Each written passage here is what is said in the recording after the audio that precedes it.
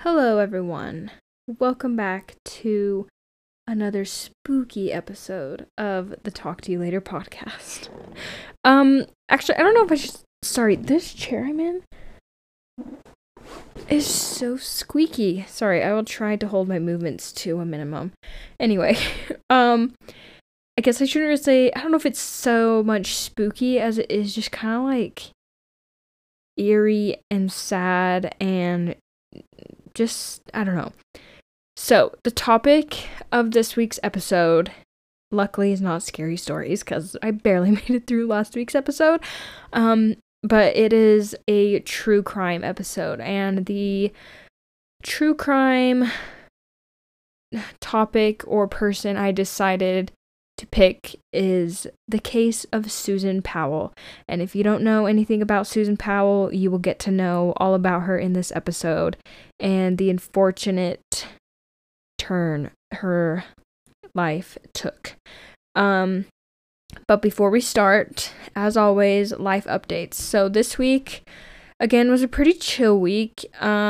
Thursday, I took my kids on a little hike. And I am honestly so proud of them because they both walked the whole way. Like, it wasn't an extreme hike, obviously. Like, it wasn't like we're scaling a Mount Everest. But for little kids and little legs, like, there were some bigger hills. And they did such a good job. And only at the end, Brooks was like, I want you to hold me. And I'm like, we're almost there. Like, we're almost there to the car. We literally had, like probably 0.2 miles left, not even. And so we made it. They had fun and they were both zonked. They were so tired. So that was on Thursday, and then Friday we just had a chill day at home pretty much. And then Saturday morning we took our kids to Home Depot. I think I might have mentioned this on the podcast before, but once a month Home Depot does like a toddler activity where they build a craft and then they get to paint it and take it home. And this week they built an airplane, and it was actually pretty cool. And they got to paint it, put stickers on it, take it home. They got a little candy at the end, and they get like the cute little Home Depot apron things that the workers wear. And my boys love it. We try to go every month, but we don't always go, but we try to go. And then we had a fancy picnic in the park with Taco Bell. And then we just kind of ran some errands around town.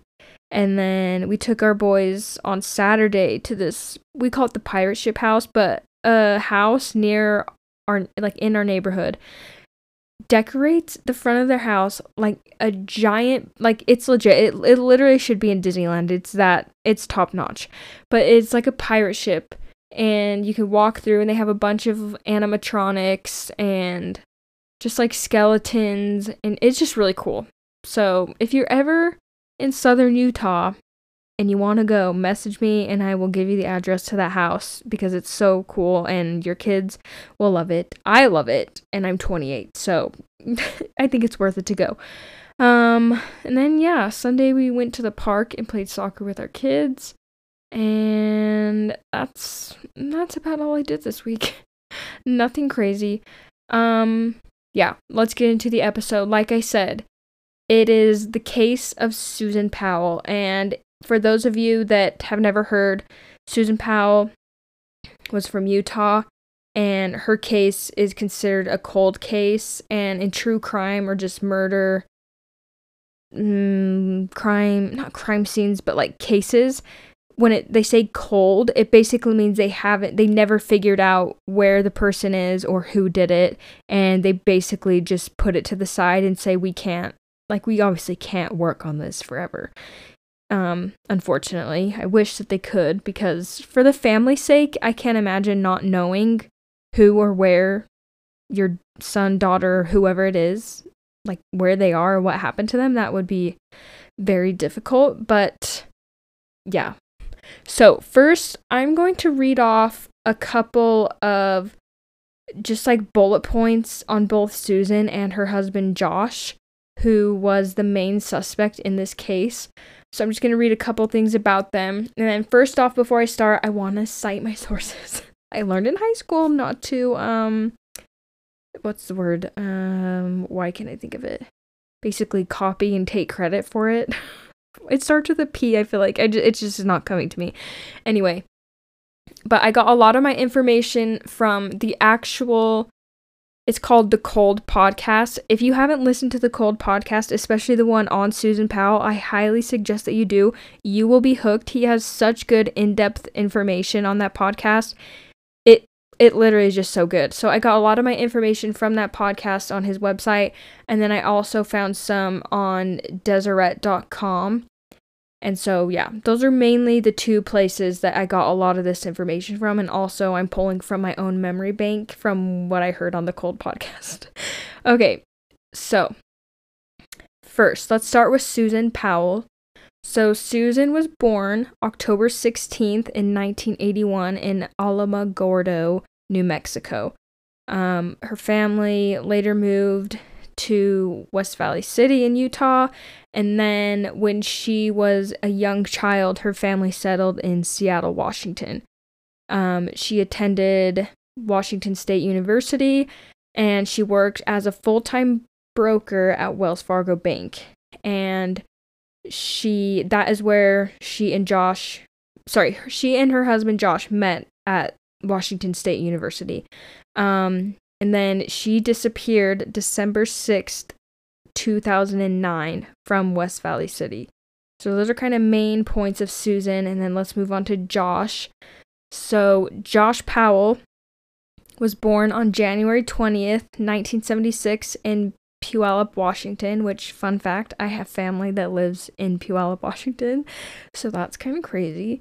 Anyway, back to Josh. He lived in Seattle and was a student at the University of Washington also. He met Susan in Tacoma, Washington at a LDS Institute party held at his apartment in November of 2000. And shortly after, they started dating and were married in the Portland, Oregon temple in April of 2001. So they dated for about a year. Josh always struggled to keep a job, and he was very possessive over Susan to an abusive point.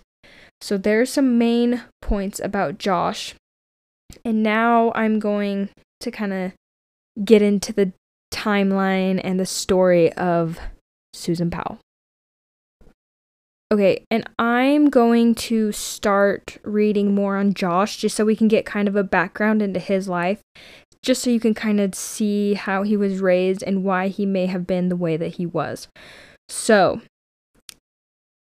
Josh's parents had a pretty dysfunctional marriage, caused in large part by Stephen's violent abuse of his family and his disaffection with the LDS Church, the Church of Jesus Christ of Latter-day Saints. Oh, and by the way, Josh's parents' name are Stephen and Teresa? I'm going to go with Teresa Powell. But his dad had a weird relationship with the LDS Church, which he was a part of. And according to divorce filings by Teresa in 1992, Stephen shared pornography with Josh and his two brothers and refused to teach or enforce limits on certain behaviors. As a teenager, Josh allegedly killed gerbils belonging to one of his sisters and threatened his mother with a butcher knife. He also attempted suicide on at least one occasion. So Josh obviously was raised in a very dysfunctional environment, especially with his dad.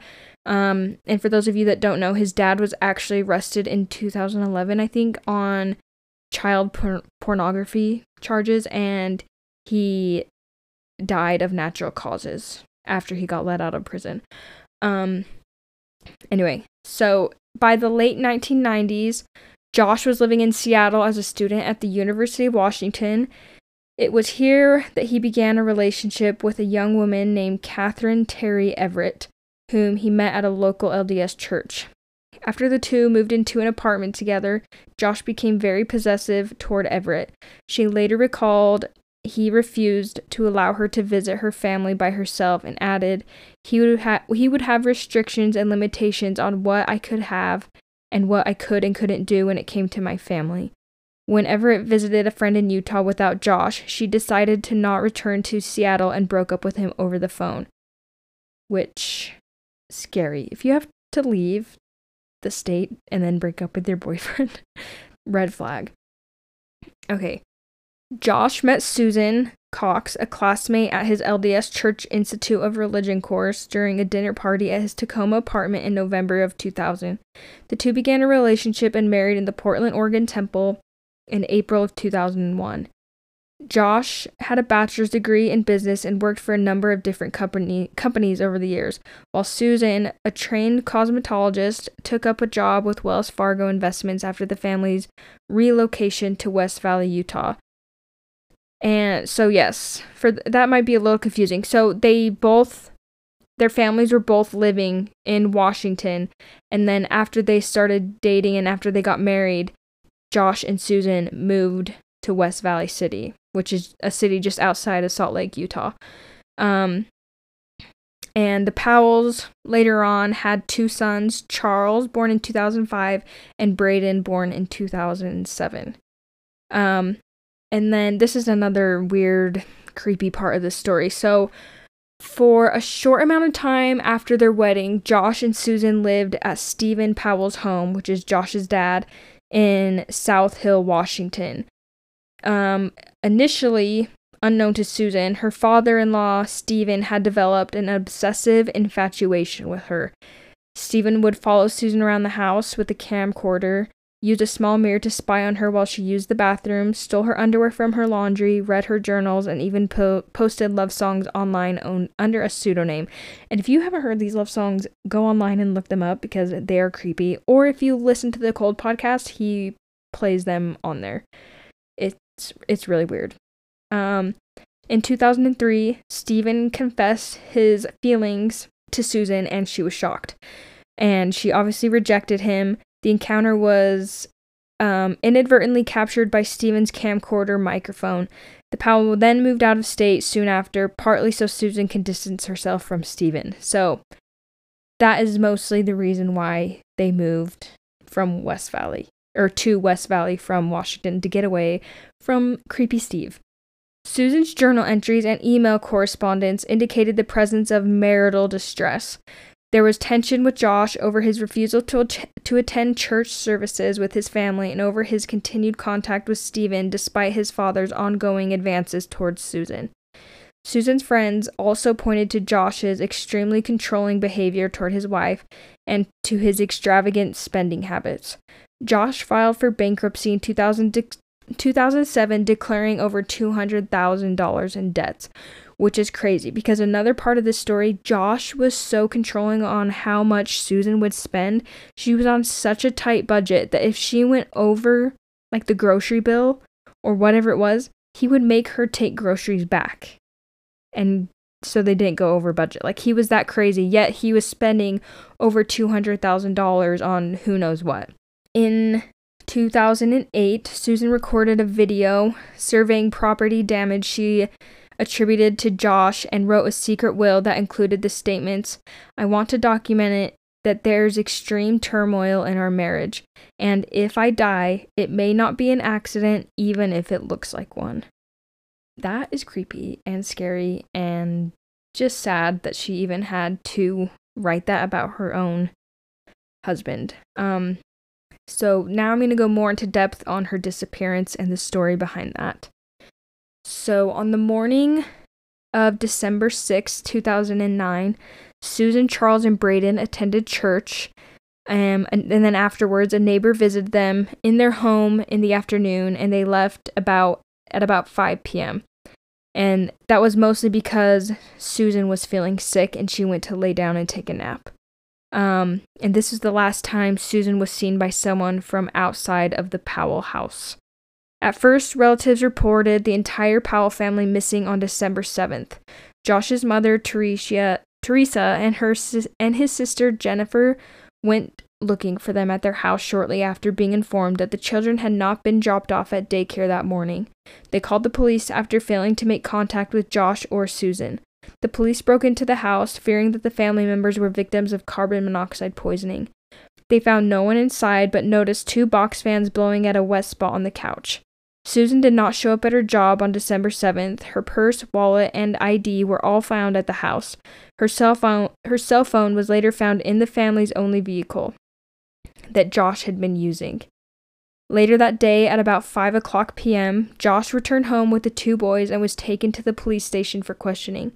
He claimed he had left Susan sleeping at home shortly after midnight on December 7th and had taken his boys on a camping trip to Simpson Springs in western Utah. Police visited Simpson Springs on December 10th but found no evidence of the campsite that Josh had described. They also found it suspicious that Josh would take his young boys out camping in a blizzard after midnight when they were scheduled to go to daycare just hours later. Josh had additionally not told his boss that he would not be coming into work that day, and he explained to police that it was because he had thought it was a Sunday rather than a Monday. So super suspicious automatically of Josh. Like, first off, why are you taking your 2 young kids at midnight? That means they would have either had to stay up till midnight, or you got them out of bed, put them in the car at midnight, drove a few hours to a campsite in the middle of a blizzard in Utah. If you live in Utah or have been in Utah, you know how bad the blizzards here can be. And why on earth would you take your kids in a minivan? That was the car they had. They had a minivan. Why would you take your kids in a minivan camping in the middle of the night on a Monday? It makes no sense. Okay, continuing on. Upon searching the Powell residence on December 9th, investigators found traces of Susan's blood on the floor, life insurance policies on Susan for $1.5 million, and a handwritten letter from Susan expressing fear for her life. DNA test results released in 2013 matched one blood sample with Susan, while another sample was determined to have come from an unknown male contributor. And I'm also going to mention, when the police went to search their house, besides that little spot of blood, there was nothing. Like, there wasn't any forceful entry, there wasn't any signs of distress, or like things just weren't out of place. Besides the weird box fans pointing to that one wet spot on the couch, there was really nothing super suspicious going on at the house. But in August of 2012, West Valley City Police released documents showing Josh took actions that were regarded as highly suspicious following Susan's disappearance. Josh liquidated Susan's retirement accounts, canceled her regular scheduled chiropractic sessions, and withdrew his children from daycare. He also had previously spoken to coworkers about how to hide a body in an abandoned mine shaft in the western Utah desert. First off, why are you telling people that? That's creepy. Police interviewed the couple's oldest son, Charlie, who confirmed that the camping trip that Josh described actually took place. However, unlike his dad, he stated that Susan had gone with them and she did not return. Weeks after her disappearance, a teacher told reporters that Charlie had claimed that his mother was dead. Furthermore, Susan's parents, Chuck and Judy Cox, claimed that while at daycare several months after the disappearance, Braden drew a picture of a van with 3 people in it and told caregivers Mommy was in the trunk.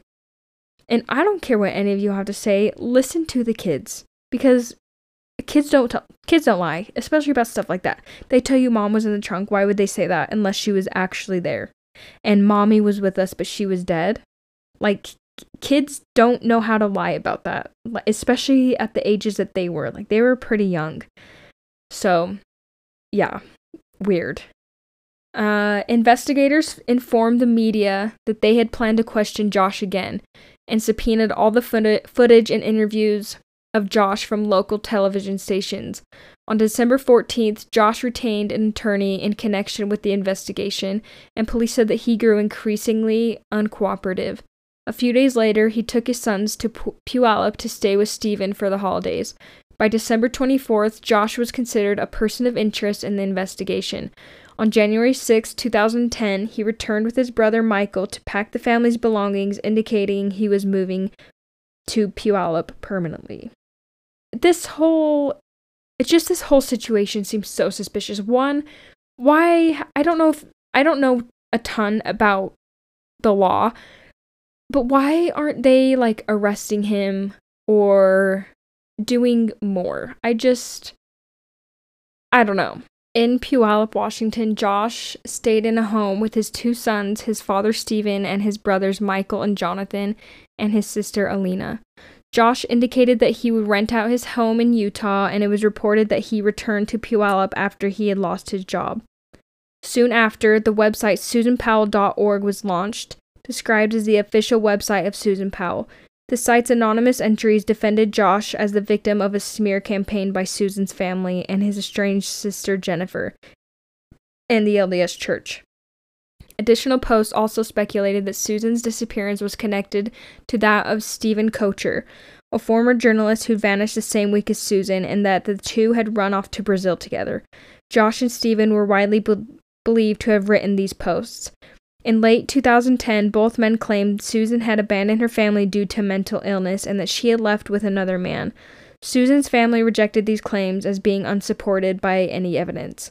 And this is weird to me because in the earlier stages of this case, Josh would say that like he's wants his wife to come home. He's handing out flyers at a jazz game of like missing person of like Susan on them, and then all of a sudden like something switched, and now he's saying that she had mental illness and she left him to be with someone else, and that basically that she's just crazy. So he kind of flipped the script right there. Anyway, investigators' scrutiny extended to Stephen upon learning from a family friend that he had been obsessed with his son's wife. Computer images seized from the house in 2010 turned up 4,500 images of Susan taken without her knowledge, including close-ups of specific body parts. Police also turned their attention to Michael after learning that he sold his broken-down Ford Taurus to a wrecking yard in Pendleton, Oregon, shortly after Susan's disappearance, and had later ordered satellite images of the lot. When police found the car, a cadaver dog indicated that decomposing human remains had been in the trunk. DNA tests on the car proved inconclusive. And like I said, I've mentioned this many times, and I'll probably continue to mention it throughout this episode, but the Cold podcast goes way in depth into the trunk of the car and just everything.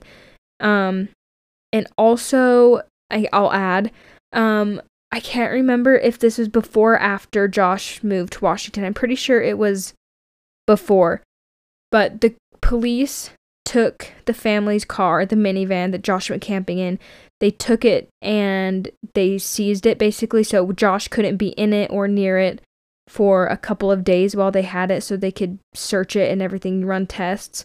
And while they did that, Josh rented a car from Salt Lake and drove 800 miles within one day, like a Monday to a Tuesday. He drove 800 miles and returned the car. And so people think, or it's the rumor or whatever, speculate that that is when he got rid of Susan's body. And so police did basically a 400-mile radius out from that rental car location out of Salt Lake and did a 400-mile radius circle around all of Utah, went into Nevada, Wyoming, southern Utah, even a little bit into Arizona, and they were like, okay, he could have gone anywhere in this 400-mile radius, which is a lot of miles to cover. If you go 400 miles in every direction, that would take forever to search, especially when you're looking for something as small as a body. You know what I mean?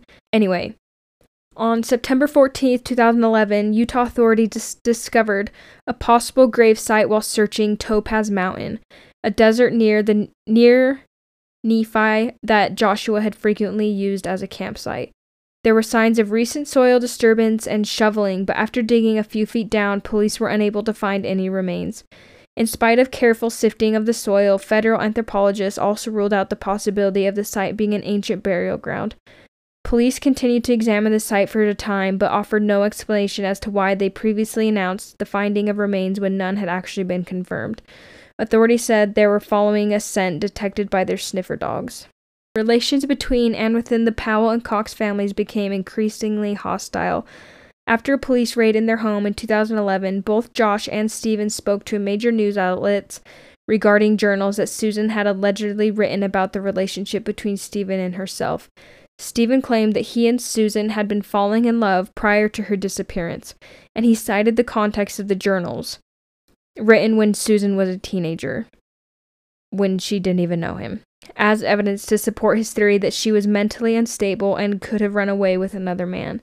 A judge issued a permanent injunction forbidding Josh and Stephen from publishing any material from Susan's journals, ordering the pair to either return or destroy any journals already published.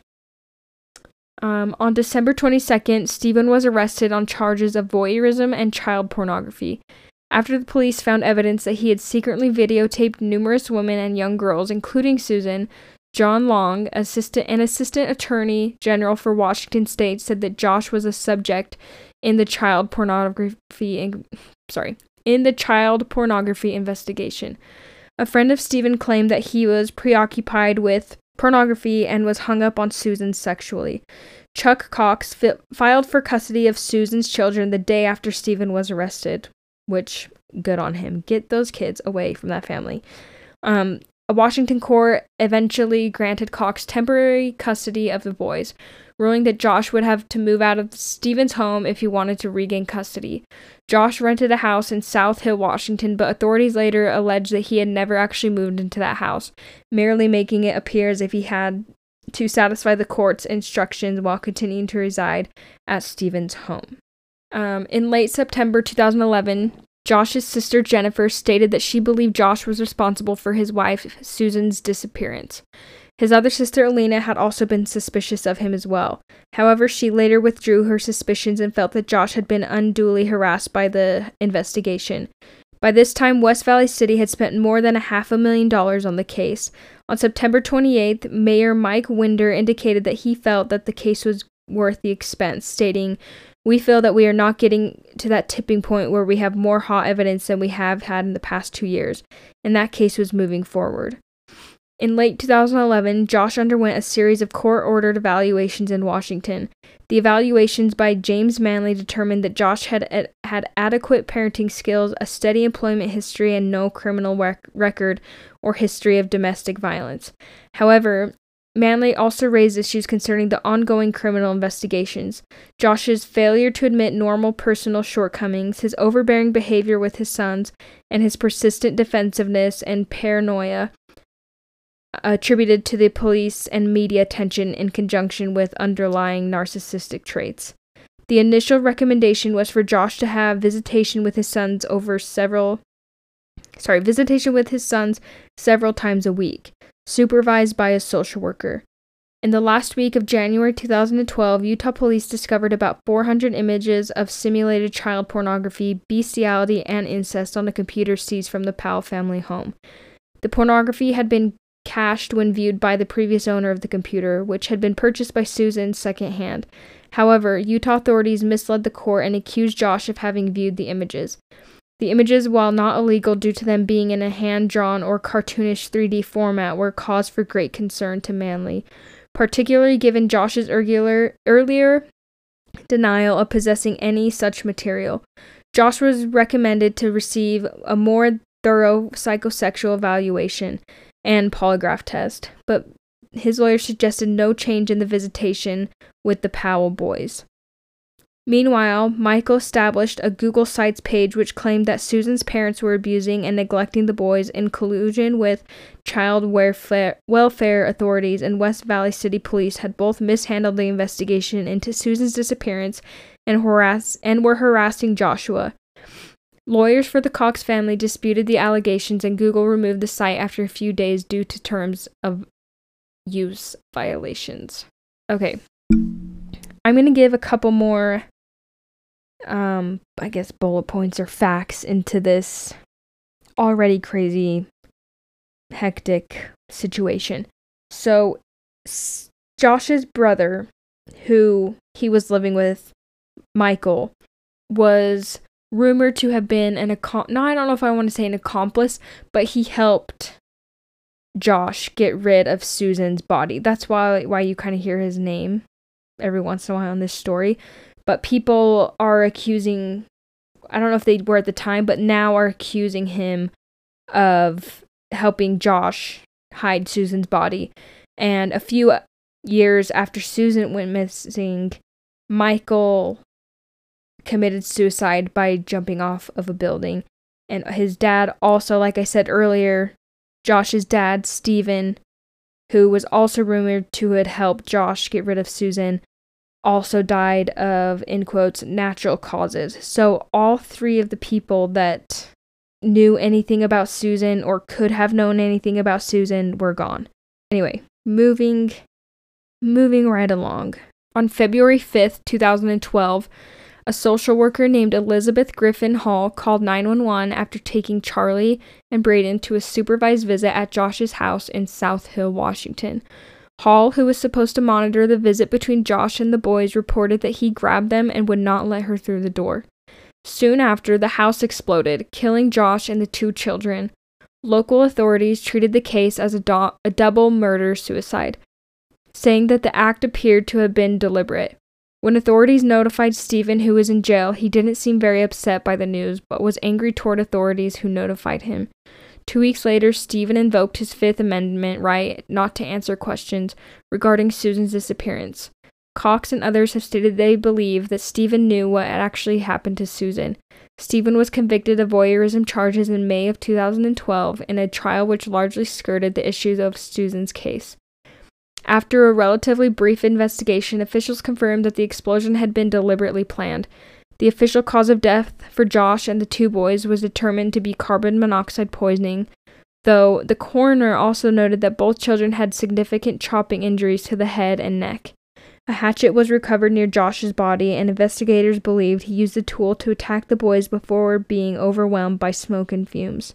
The fire investigation also found 2 5-gallon cans of gasoline on the premises, as well as evidence that gasoline had been spread throughout the house.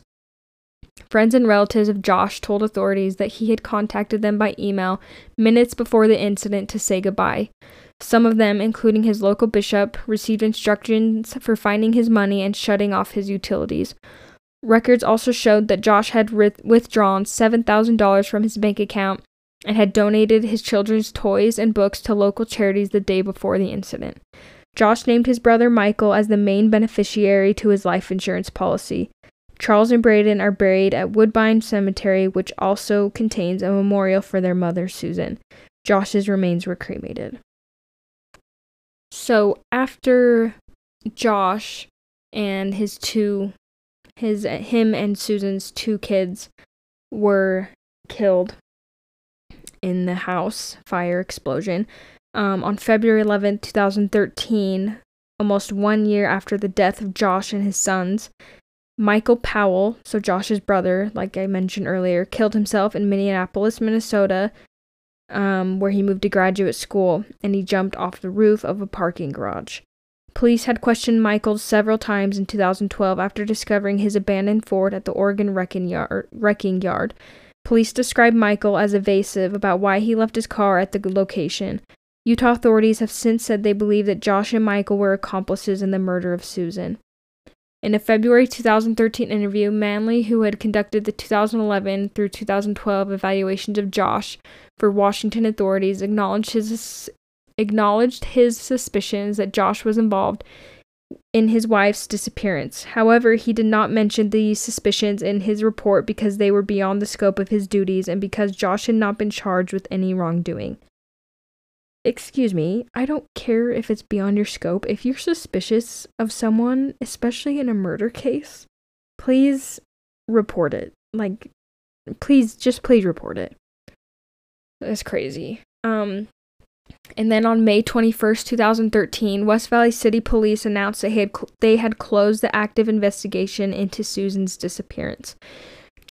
In March of 2015, Chuck Cox won a protracted court battle with Teresa and Alina Powell over control of Susan's estate.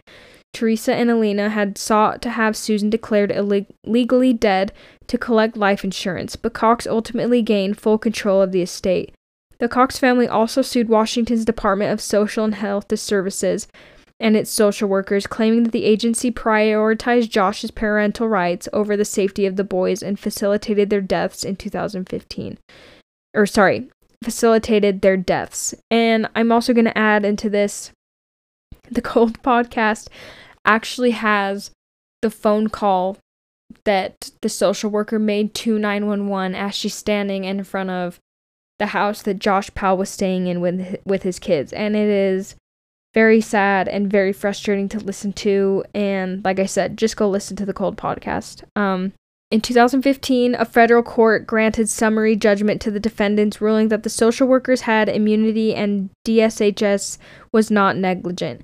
In 2019, an appeals court partially overturned that decision, ruling that the social workers did have immunity, but the question of DSHS's negligence could proceed to trial. At trial, a jury ruled that DSHS was negligent and awarded $98 million to the estates of Susan's 2 sons. Susan's family also pressured state lawmakers in Washington and Utah to pass bills that would restrict or block visitation rights for parents being investigated for murder.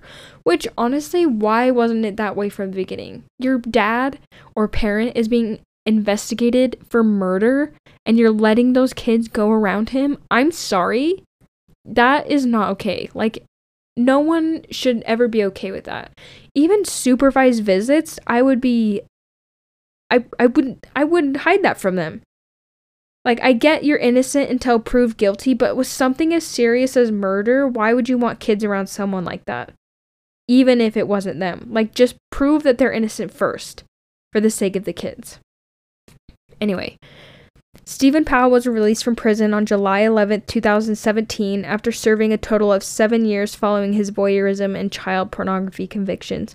He died of natural causes in Tacoma, Washington on July 23, 2018. So like I said earlier, all 3 of the men that were related to Josh and had any idea or info on Susan were now gone. So anything that they knew died with them. In 2019, the Cold podcast disclosed that the incestuous cartoon porn found by the Utah police was not Josh's, nor even came from his computer. The pornographic pictures were found to be on a computer that actually belonged to Susan, and that the pornography had been viewed by the computer's previous owner, a fellow member of her LDS church, from whom she had purchased the used computer secondhand. Cole declined to identify the original owners of the computer because, as the host stated, he had a conflict of interest as an acquaintance of the previous owner of the computer, as well as their shared membership in the LDS Church. No criminal charges have been filed against anyone related to the images. So it wasn't Susan's, it wasn't Josh's, it was the previous owner of the computer, but yet no one told on them because they knew them. Wrong. Sorry, that's creepy and wrong. Anyway, Susan remains a missing person, but given the fates of her sons, it's widely believed that she was murdered by her husband Josh. There were calls as of March 2018 to have her declared dead, with the cause being homicide. In early 2022, so just last year, a cave exploration crew led by Diesel Brothers personality Dave Sparks took up the challenge of searching a mine shaft in the Utah desert in the search of Susan's remains. The team discovered several rib bones, possible human vertebrae, scraps of clothing, and other possible evidence of human remains in the mine shaft. The remains were sent to a lab with DNA tests concluding that none of the bones belonged to Powell, but were instead animal remains. Pans recovered with the bones tested positive for male DNA, and the family is trying to identify the man. And I actually, the other day, was scrolling through TikTok, and I saw Diesel Brothers, Diesel Dave, and I was like, wait a second.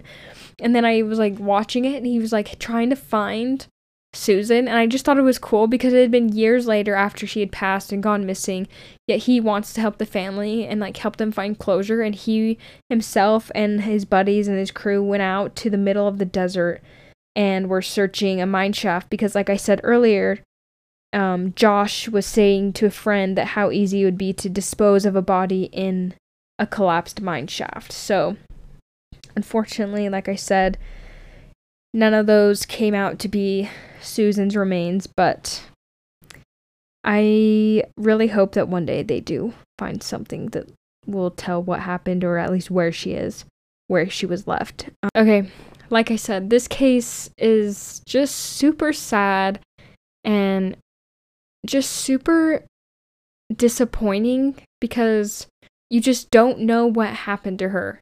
And like I was saying earlier, I could not imagine being her like mom and dad and just not knowing what happened to your daughter and where she was left and not having anyone to talk to. Like, at least if Josh was still alive or his dad or his brother, they could try to get something out of them. But literally anyone that knew anything is gone. And I just can't imagine how frustrating that would be. Yeah, super sad. Super unfortunate for her and her kids. And I also think this episode is very fitting since it is Domestic Violence Awareness Month that we're doing this podcast. I didn't really plan it to be that way, but it just happened to come out to be that. But if you or anyone you know is in a relationship with someone that is controlling, abusive, whether that's verbally, physically, whatever, please try and help them get out, because you don't want them ending up like Susan or so many other victims that have this happen to them. And Susan, like I said earlier, she wasn't surprised that, like, she didn't want anyone to know that she was shocked or have it be a surprise that it was Josh that would have killed her. Like she said, even though it may look like an accident, it wasn't. So he must have he must have said things to her that made her think that he was going to kill her, for her to write that in journals. Like, that, it's just sad to me that she knew that he was like that, yet she was too scared or not confident enough or whatever it may be, that she felt like she had to stick with him. And even if it was just like she was scared, like, it's just, it makes me feel sick and sad. Anyway, I'm sorry this podcast was probably a little all over the place, but like I said, this case is so interesting, and honestly, I had to keep it under, I tried to keep it under an hour, which so far I have, but if I wanted to go into every little detail, this podcast would have gone on for probably like 5 hours. And I don't think I could have done that. Obviously, I couldn't have done that. I have kids and other things to do. But yeah, like I said, if you want a very in-depth, very detailed, and more info on this case, go to the Cold Podcast. And I think there's another podcast that I think it's called Morbid. I don't know. I'm sure there's a bunch of true crime podcasts that have covered this. And I know that there are some documentaries out there on this. I don't watch them first because Jeff also doesn't like Jeff, this stuff he's not into. But also sometimes I get freaked out also by listening and watching things like this. This case I felt like I could do this month because it wasn't as gory and scary as some. I mean, it still is scary and creepy, but it's not as gory and morbid as some other cases I've heard about. But so yeah, that was this week's episode. Thank you so much for listening. I'm so glad you guys are listening. It's so fun to do a podcast and record, even though I'm talking alone in a room into a microphone. But yeah, thank you so much for listening. Please go rate and review the podcast on Spotify and on Apple Podcasts. It would mean so much to me. And follow my Instagram. Yeah, I just love you guys so much. I hope you guys have a great weekend. Be safe. Don't do anything I wouldn't do. And I will talk to you later. Bye.